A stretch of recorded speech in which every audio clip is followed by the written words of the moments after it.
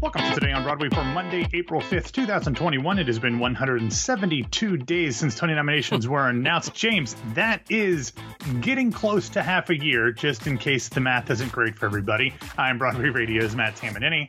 And I am Broadway Radio's James Marino. Before we get into the show, I want to wish everybody out there a happy Easter and or Passover if you choose to celebrate either one of those. There is another very important holiday that everybody listening to this podcast will absolutely be celebrating, which we will talk about at the end of the show. But for those more religious ones, I want to hope everybody had a wonderful holiday. James, you celebrated Easter morning with Peter and Michael, and you talked to director and choreographer Marsha Milgram Dodge, whom I saw a production of Evita that she directed and choreographed. Let's see, when was that? That was in January of 2019 down at the Riverside Theater. It was great. Starred Broadway favorite Natalie Cortez. So the thing about Marsha Milgram Dodge is that that many of our listeners very likely could have had a chance to see one of her productions because she's directed so many national tours, and she's worked in 60 theaters in 28 states. Wow. And has had numerous productions all throughout the world as well. So, I mean, just really, really such an interesting story. She was wonderful. Yeah, Tony nominee for the revival of Ragtime. She also has done a ton of stuff all over the place. And like I said, when I saw that she was going to be a guest, I was like, oh, I saw her Evita, and it was very good. I think I might have even talked about it on a Today on Broadway a few years ago. She also talked about the time that Madonna took one of her dance classes, which is a conversation that I would need for people to listen to in the episode. So if you would like to hear all of Broadway Radio's episodes, whatever they are, before they hit our regular feed, or if you'd like to be a part of the This Week on Broadway recordings and listen live, you can head over to patreon.com/Broadway Radio, broadwayradio.com/Patreon. All right, Matt, what do we have first up in the news?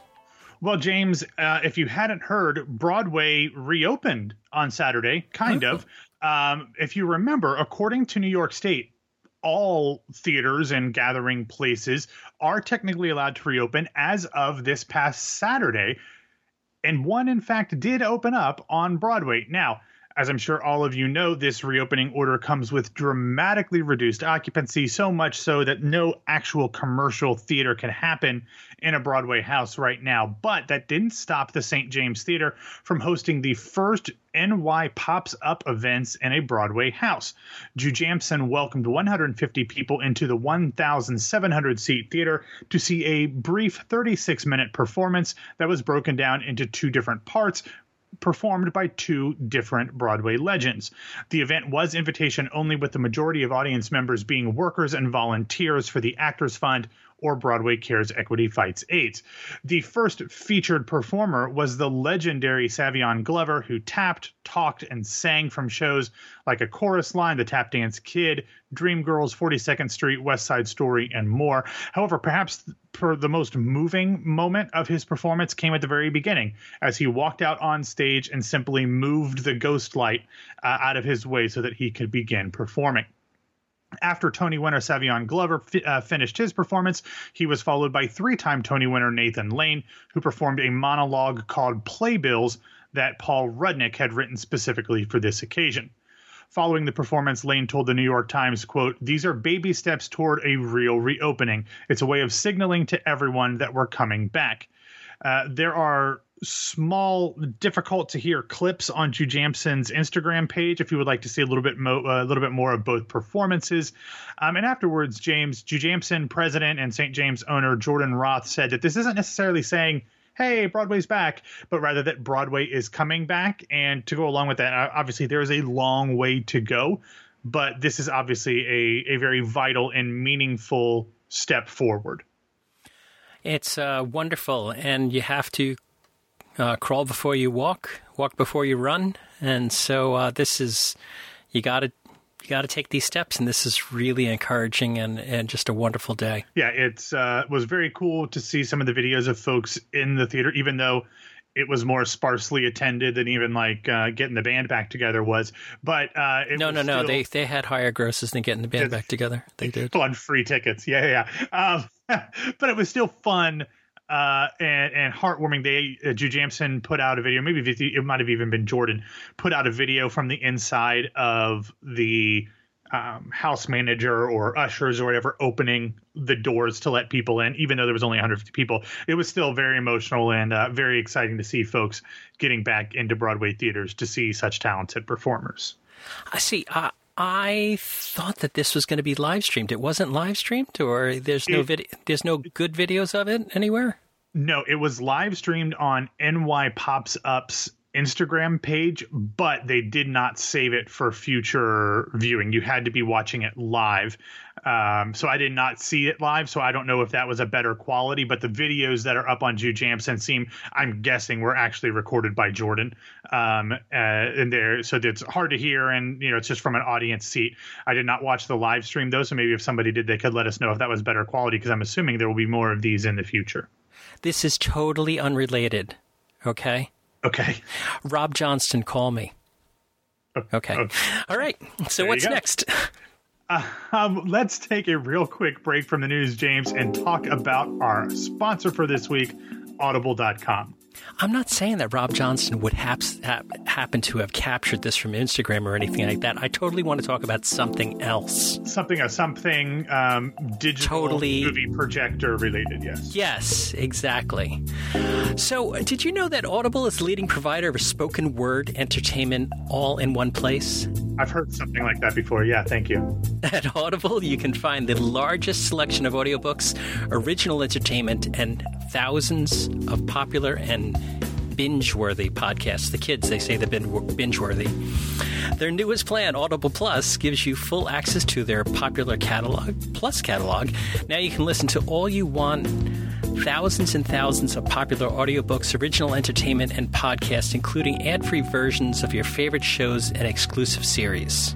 Yeah, James, there is so much good stuff on Audible. I want to talk about a few other theater-related things that we haven't talked about much before. The first one is from my Twitter friend, Leah Naniko Winkler, her play Nevada Tan, which stars Stephen Boyer and Tommy Moore, former guest Francis Zhu. That's on there. And then there's The Half-Life of Marie Curie by Lauren Gunderson, recent This Week on Broadway guest, starring Kate Mulgrew and Francesca Ferragani.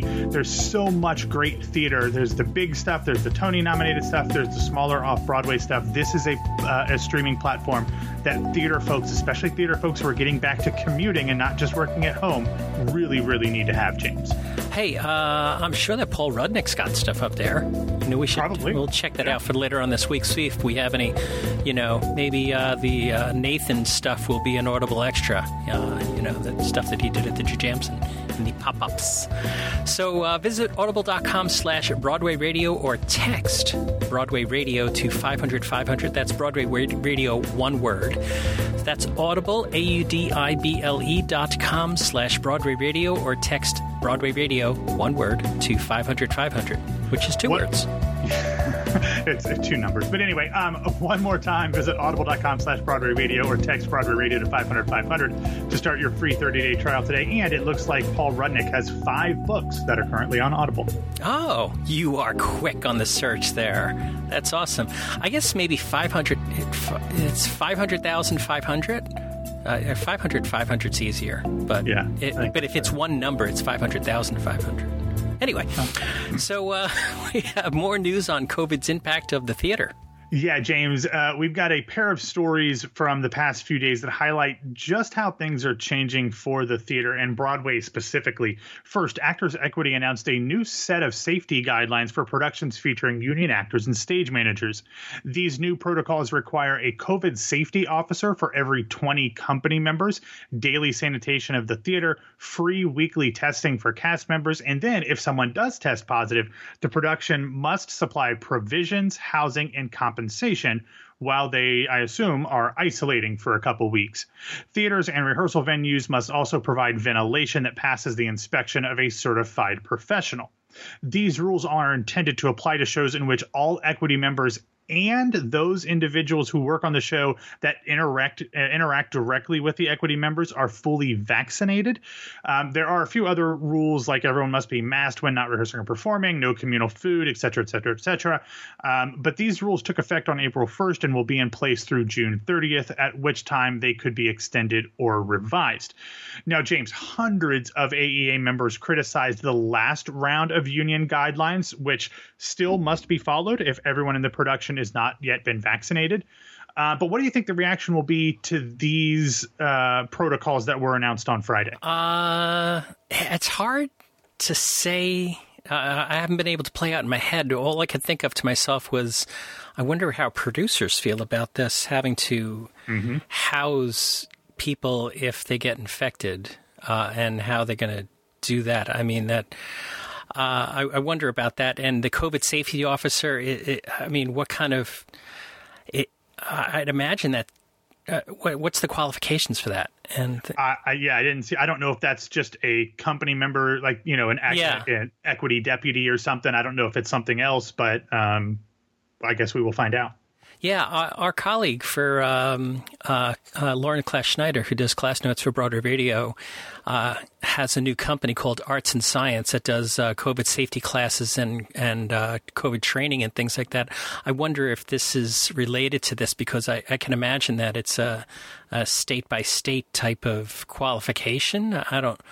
Yeah. Certificate type of thing. That's crazy. I don't know. We'll have to think about it more and see how the rest of the membership feels about it.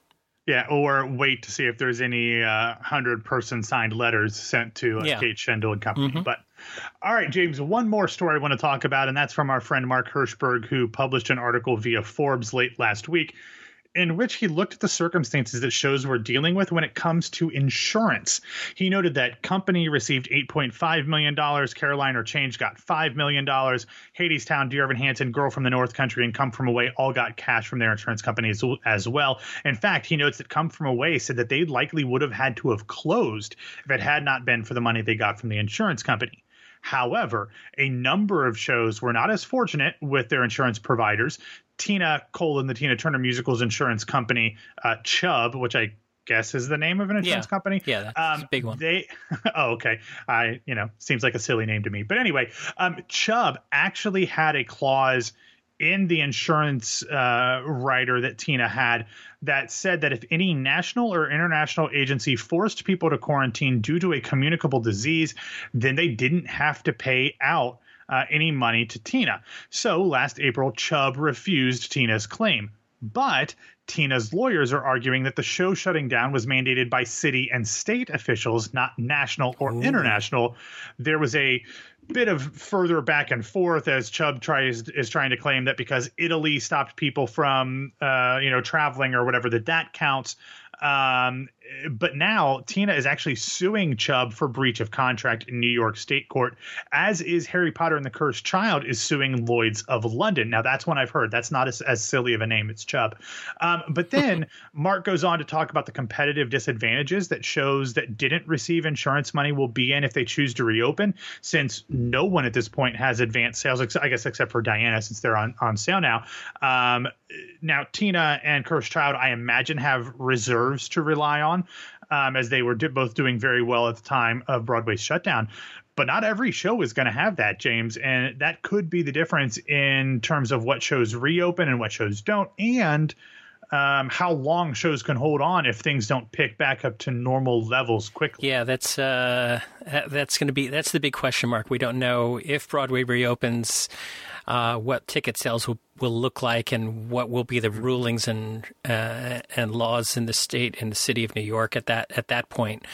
What's going to happen? We just don't know that stuff. When Broadway is allowed to reopen, if judging by the last couple weeks here in Central Florida, when spring breaks were going on, I think people feel very comfortable traveling and being in places with lots of other folks. I just saying, it's been crazy how many tourists have been here recently. So makes me want to just stay at home even more, even though I've got the first shot. But I imagine by the time we've got another 6 months or 5 months before Broadway reopens, whenever that is in the fall, I think that there will be plenty of people looking to get themselves into a theater. A question for you: was this just a rumor that Hamilton was going to do a July 4th thing, or did they actually announce that they were going to do a July 4th thing and it never came to be? It has not come to be as of yet. It was reported in, I think, in Page 6 or maybe somewhere else in the New York Post. But it wasn't an announcement from the production. Correct. No. Okay. It was not. It was just a rumor. Although one I can say I had heard from more reliable sources than Page 6. So it was something that they were hoping to do. I imagine the fact that things don't look like they're going to open until September might make it not possible, but I had kind of assumed that they were looking to do this if things were going to open in like August. If they were just a few weeks before everybody else reopened, and this was only going to be, well, I'll say this. Originally, I'd heard Hamilton was looking to reopen in full on July 4th, and we reported that was also that was reported. And then this rumor, as things kind of kept getting pushed back, this July 4th socially distanced, limited capacity, high dollar for charity ticket thing was floated as a one-time thing. But I just find it very difficult to think that they would be able to do that on July 4th if the rest of Broadway doesn't come back until 2 months later or whatever. But we'll see. If anybody can afford it, it would be Hamilton. I heard that there was a company meeting this week that just this week passed, and that that's off the table now, and that they're talking mid to late fall. Yeah, that makes sense. What do we have in other news? All right, there's 3 stories that I want to get through really quickly, James. The first is the least shocking news that I've heard in a long time. Producers announced last week that when Tracy Letts' play The Minutes returns to Broadway, it was in previews when everything shut down, it will be without one of its leading men, as stage and screen star and alleged cannibal and rapist Armie Hammer has stepped away from the production, citing personal reasons. He said in a statement, quote, "I have loved every single second of working on The Minutes with the family I made from Steppenwolf, but right now I need to focus on myself and my health for the sake of my family. Consequently, I will not be returning to Broadway with the production." Okay, Armie, good luck with that. Try to check in with the LA County Sheriff's Office, too. Next, last week's virtual Broadway Backwards raised a record $750,000 as of Friday. The streaming event was available through Saturday, so I imagine that we will get an even bigger total announcement later on Monday. As a reminder, all of the Broadway Backwards funds go to Broadway Cares, Equity Fights AIDS, and the Lesbian, Gay, Bisexual, and Transgender Community Center. And finally, following the story that Grace and I discussed on Friday, the LA Stage Alliance released a statement about the multiple controversies surrounding last week's Ovation Awards. In a statement, the organization's board of directors said, quote, "LA Stage Alliance takes full responsibility for the mistakes made in the Ovation Awards presentation on Tuesday, March 30th. We sincerely apologize to Julie Lee and to the AAPI community, as well as to our members, voters, and the community at large."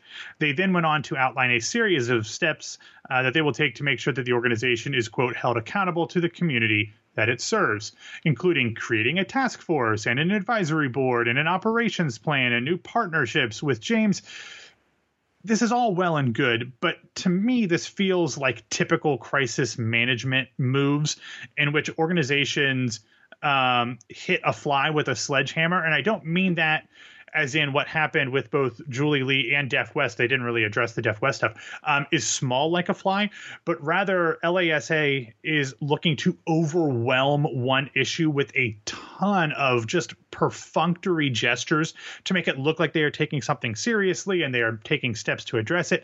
But none of what they actually are doing directly addresses the issues at hand that led to mistakes in the first place. I said it last week. I try to very rarely ever advocate for people losing their jobs, so that's not what I'm saying.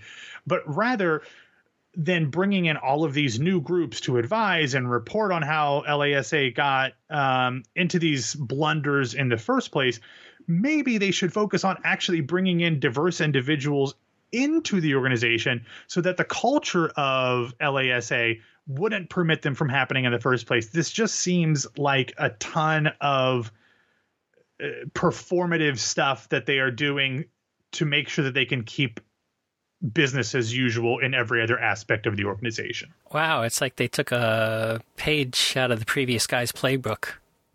Yeah. Anyway, we have a feel-good recommendation. What is it? We do. I mentioned at the top of the show that Sunday is another holiday, not just Easter. It is, in fact, the 50th anniversary of Stephen Sondheim's musical Follies. Kevin Daly, who, if you are a theater person on Twitter, I am sure that you have seen his tweets if you don't already follow him.